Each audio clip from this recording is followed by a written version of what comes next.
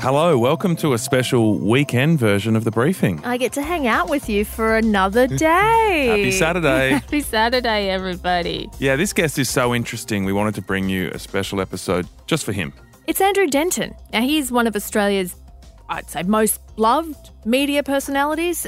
He's really well known as being an amazing interviewer. His most recent show was on Channel 7 called The Interview. Before that, he had a show called Enough Rope on ABC, also an interview show. A few years ago, though, he became an activist, so did a bit of a pivot, and he's really passionate about having a choice about how we die. Yeah, he became a leading voice in Australia's euthanasia debate. His dad had a really traumatising death, and that's what made Andrew Denton really passionate about this issue. He's been working with Go Gentle. He's the director of that group. He's travelled the world looking at how the laws work in some other countries. He did a podcast series about that. Since he's gotten on board and really been advocating in this space, Victoria passed its voluntary assisted dying laws, and so has WA. And yesterday on the show, we did an in-depth look at the Victorian law, spoke to someone who'd been through it there. And now we wanted to get Andrew Denton's thoughts, given that he's been working around this issue for such a long time and feels so passionate about it. Yeah, and in Victoria, the records show that in the first 6 months of this law being passed, 52 people used it to end their life. We obviously expect the 12-month figure to be somewhere around triple that, so around 150 people. But let's have a chat to Andrew and see what he makes of it all. Yeah, here's our uncut interview with Andrew Denton. Hope you enjoy it. Yeah, very uncut. Andrew, welcome to The Briefing. Thank you very much. Good morning. Good. Oh, sorry. You don't want good morning, do you? That was a great start. Well, it depends when people listen. But we'll take Andrew Denton dropping the F word any day of the week or any morning or afternoon. Yeah. But thanks for being... What a seasoned professional I am. Totally. Well, look, it's a Saturday show. It's a loose show today. Everybody's relaxed. I'll be I'm swearing relaxed. all weekend. We're feeling good. Hello. And thank you so much for having a chat with us about assisted dying. I know that you've been a massive advocate for it for many years now. Yesterday actually marked 1 year since the Victorian laws came into effect. Have you celebrated in any way? No, not celebrating, other than in a quiet way. As it turns out, quite unexpectedly, a friend of mine actually used the Victorian law just a couple of months ago. So I'm thinking of her and thinking of other people I know that have used the law and what it's meant to them. Yeah, what's it like for you, Andrew? You've campaigned for this for years. The laws finally got passed in Victoria, and there was a lot of debate around it. It's a very divisive, controversial topic, but it seems since these laws have been operating, there's been no major controversies. The debate's faded away and the laws have just gone about doing their thing. Well, look, despite all the time I've spent focusing on this issue, it was quite unexpected when I discovered my friend was going to use this law. I knew she was very ill, and it was very powerful for me. I mean, my wife and I, obviously because of COVID, we're in another state. We couldn't be there. So we drank a toast to her at the time when we knew that she was going to farewell her family. And that was very powerful. It's still a very strange thing to know that somebody is going to be alive and then they're not at an appointed hour. But I also knew from speaking to her family what it meant to her and to the family that she was able to spend the last weeks of her life in control of her life and not at the mercy of her failing body, not at the mercy of medicine.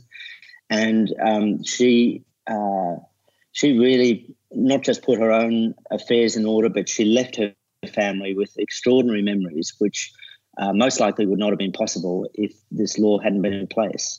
Yeah, you talk about your friend and that kind of personal experience. How do you think the laws in Victoria have kind of panned out more generally in this last year? Look, I think mostly well and mostly as intended. We know from the last report that 52 terminally ill people have used them. That being said, the laws, you'll recall at the time the debate centred around what the Premier Daniel Andrews referred to as the most conservative laws in the world. Now, they carried a lot of safeguards, and safeguards are important with a law like this.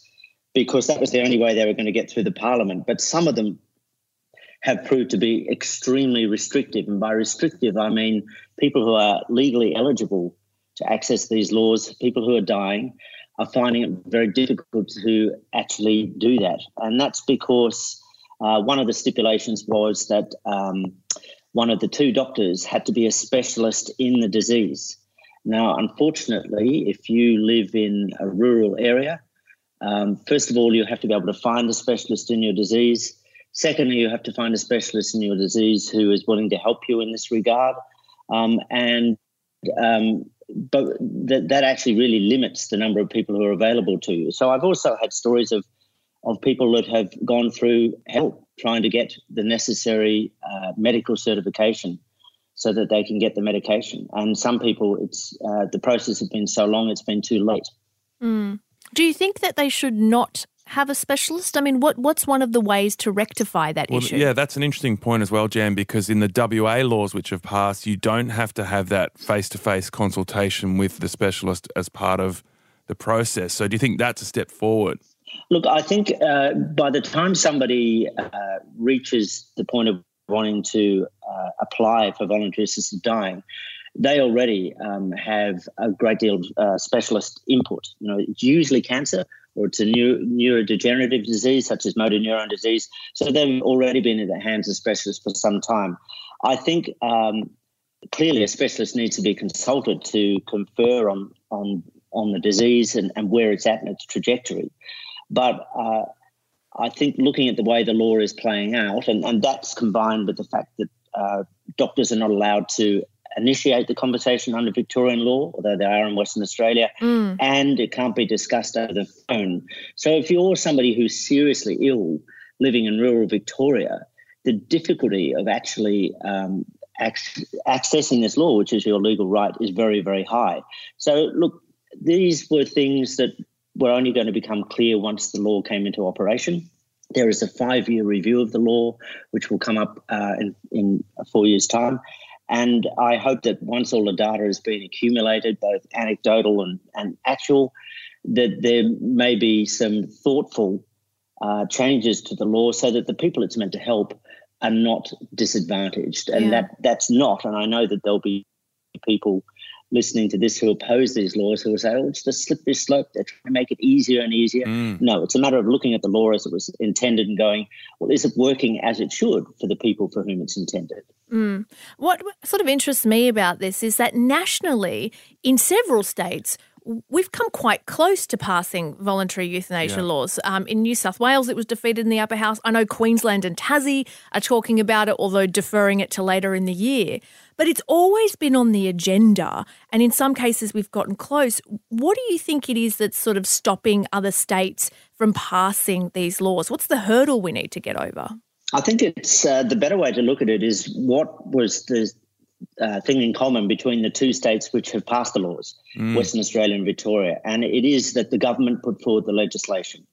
And what that meant was that a number of things. First of all, government resources could be used to run large committees of inquiry, which were not just into voluntary assisted dying, but all end-of-life care, and which were able to provide comprehensive evidence that there was a problem that needed to be addressed. They were then able to bring in an expert panel of senior doctors and palliative care physicians to help them write the law. And then they were able, of course, to control the parliamentary timetable so there could be a proper debate, to allocate more resources to palliative care, which is a very important part of this debate because it's about better end-of-life care for everyone. Now, in every other attempt around Australia, even those that have failed by only a vote, they've always been private members' bills of some kind and or coalitions of MPs putting forward bills. They can't bring any of that to the table. This is such a contested issue that it requires that level of resources and debate and discussion and expertise being brought to the table to convince enough MPs to pass that law. So in Queensland, from what I can see, it looks like it was the government driving the review, but they've then pushed this back till after the election. Is that the state that you think might move next, or do you think the other states might go first? It depends entirely on the election. I think if you're a betting man, you would not be overly confident that Premier Palaszczuk will be returned. My sense of Queensland is that if the government is returned, they will put forward this legislation. But I know for a fact that if the LNP win government, that they have no intention of ever putting forward this legislation. And that's really unfortunate because the Queensland government has done all the hard work. They've done the inquiry. As with the other states, it's found that both palliative care and voluntary assisted dying need to be put on the table. And if the government don't get back in, that inquiry will just go into a drawer somewhere and disappear. So the process will have to start all over again. And that's particularly sad in Queensland because they remain the only state in Australia whose parliament has never debated this law. Mm. Do you see any cultural changes around this issue? Because I know you have been advocating for it for years. Have you seen any cultural change from when you started advocating for it to now? On a community level, only one change, which is that something which when I started working on this about 5 years ago, there was all the consistent polling over about a decade showed that there was between 70 and 80% support for the idea that a terminally ill person who was suffering should be assisted to die. Now that has moved to closer to 90%. In that time. But see, this is what confuses me because it's like it does have such widespread community support, but then not passed in several states and is sort of considered contentious. So why is that happening? Well, I think a couple of other things have happened over that time as well. One is actually an interesting shift in the medical profession, whereas 5 years ago only really the Australian Nursing Federation were official supporters of this law. Now pretty much every major medical body in Australia, with the notable exception of the AMA, either supports this law or is neutral about it, and that includes Palliative Care Australia. But there's been a political shift which it wouldn't really be obvious unless you're looking for it, in that on the Liberal side of politics, and I refer to the Liberals, not the National Party, who in Western Australia and New South Wales strongly supported these laws, but on the Liberal side of politics, state by state, and you've seen it in Victoria and it's been obvious in Western Australia and is apparent in Queensland and also in New South Wales, I guess what you call conservative and in some cases conservative Christian right MPs are being pre-selected or politicians are being pre-selected. So those parties have moved from the old liberal centrist view, I guess you'd call it the Menzian view of individual choice, to a much harder, often Christian-based, socially conservative view. And that is affecting social policies in many ways, but most particularly it's affecting this issue. So it's very, very difficult to find Liberal MPs who will support this law. And in the end, it's always a conscience vote in the Parliament, as it should be. And there will always be some Labor MPs who won't support it. So you need some Liberal MPs who will. I have incredible respect for the small group, the thin blue line of Liberal MPs in Victoria who supported that legislation under enormous pressure from within their own party not to do so. So I think the Christian right and the conservative right who have arranged things so that their members are pre-selected, they're doing what democracy allows. They're using the system to their benefit. And it requires those who oppose that to organise themselves better and to win those pre-selection fights. So where do you see it going from here, Andrew? Do you think by the time it's your turn to die or our turn to die, the whole of Australia will give us that choice?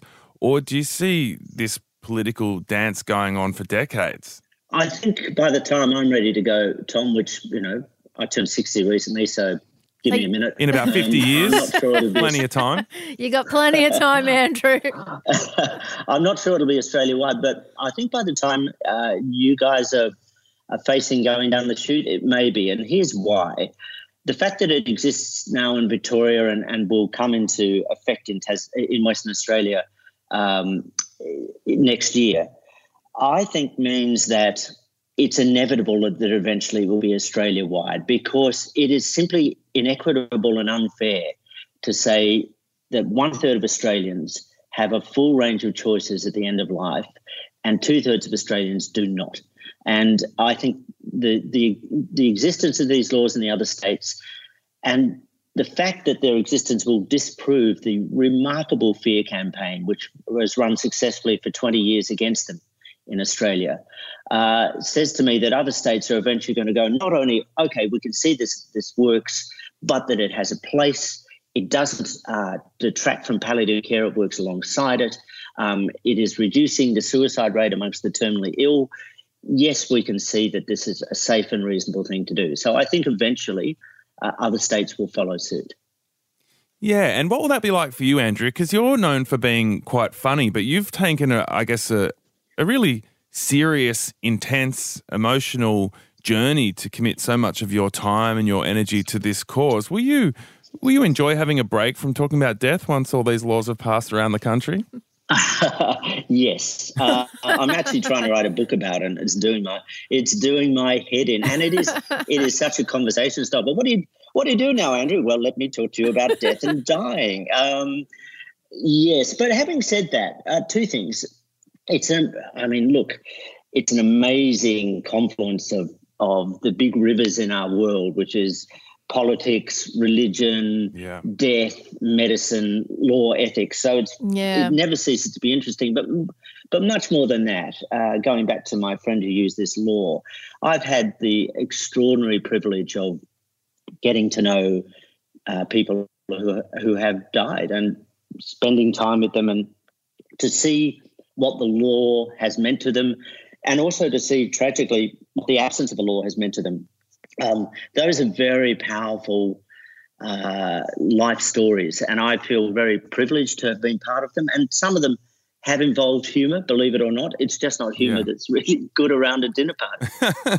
Yeah. Yeah, and I think by even engaging in the conversation around choice, we're talking about death in a slightly more open way, whereas so often in our society it's sort of shunned and we have these sort of stiff funerals, and then often people don't talk about it anymore compared to other cultures which deal and embrace death in different ways. And I think ultimately the hope is that grief will be better somehow by engaging with it more openly. Look, I sincerely hope so, and I absolutely know from my personal experience that the grief of someone you love dying is very real, but to know that they have died on their own terms and without horrendous suffering materially affects that level of grief. And to know that you have supported them in that materially affects that level of grief. It is a deeply humane thing to do, and to act humanely towards someone you love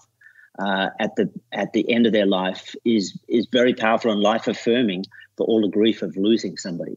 Yeah, totally. Yeah, I think that's a perfect way to sum that up for sure. Yeah, thank you so much for this hilarious chat, Andrew. Look, I've only ever heard one joke in 5 years about this, and it's so dark, I'm not even going to share it. Please, come on. You can't just tease us with it. You know we want it. You know we want it. Okay, so there are variations of this joke within the medical profession. One set of doctors will make it about another set of doctors, but the joke as I first heard it was this. Why do they put nails in a coffin? Answer, to stop the oncologist getting in to give you another line of chemotherapy. Oh. That is grim. Okay. Yeah, see, you asked. It's funny. We're laughing. We're laughing. Well, it's that will give you a sense of there's not a lot of humour in this space, to be perfectly honest. And fair enough too. Yeah. All right, Andrew, thank you so much for your time. It's a pleasure. Thanks for talking to me. Oh, Andrew Denton, it's great to speak to him. Such an insightful guy, and there's never a smile too far away when you're speaking to him. No, and he really knows the topic like the back of his hand, doesn't he? Because it is so intricate. There's so many different laws and bills in different states. He's across all of it. Yeah, I think the standout thing at the end was that once you have two states doing it, it is going to start to seem very, very weird. It already is that you can't do it in Albury, that you can in Wodonga. Yeah. But when that barrier comes up between Western Australia, South Australia and the Northern Territory as well, it's going to be even stranger. And we haven't heard of any major problems yet. Yeah. And if that continues, then I think eventually we will see this change come into force by the time our time comes. We're ready to go. Yeah. I'm ready now. Oh, don't say that. All right. Thank you so much for listening to this special weekend episode of The Briefing. We'll catch you Monday. Catch you Monday. A Podcast One production.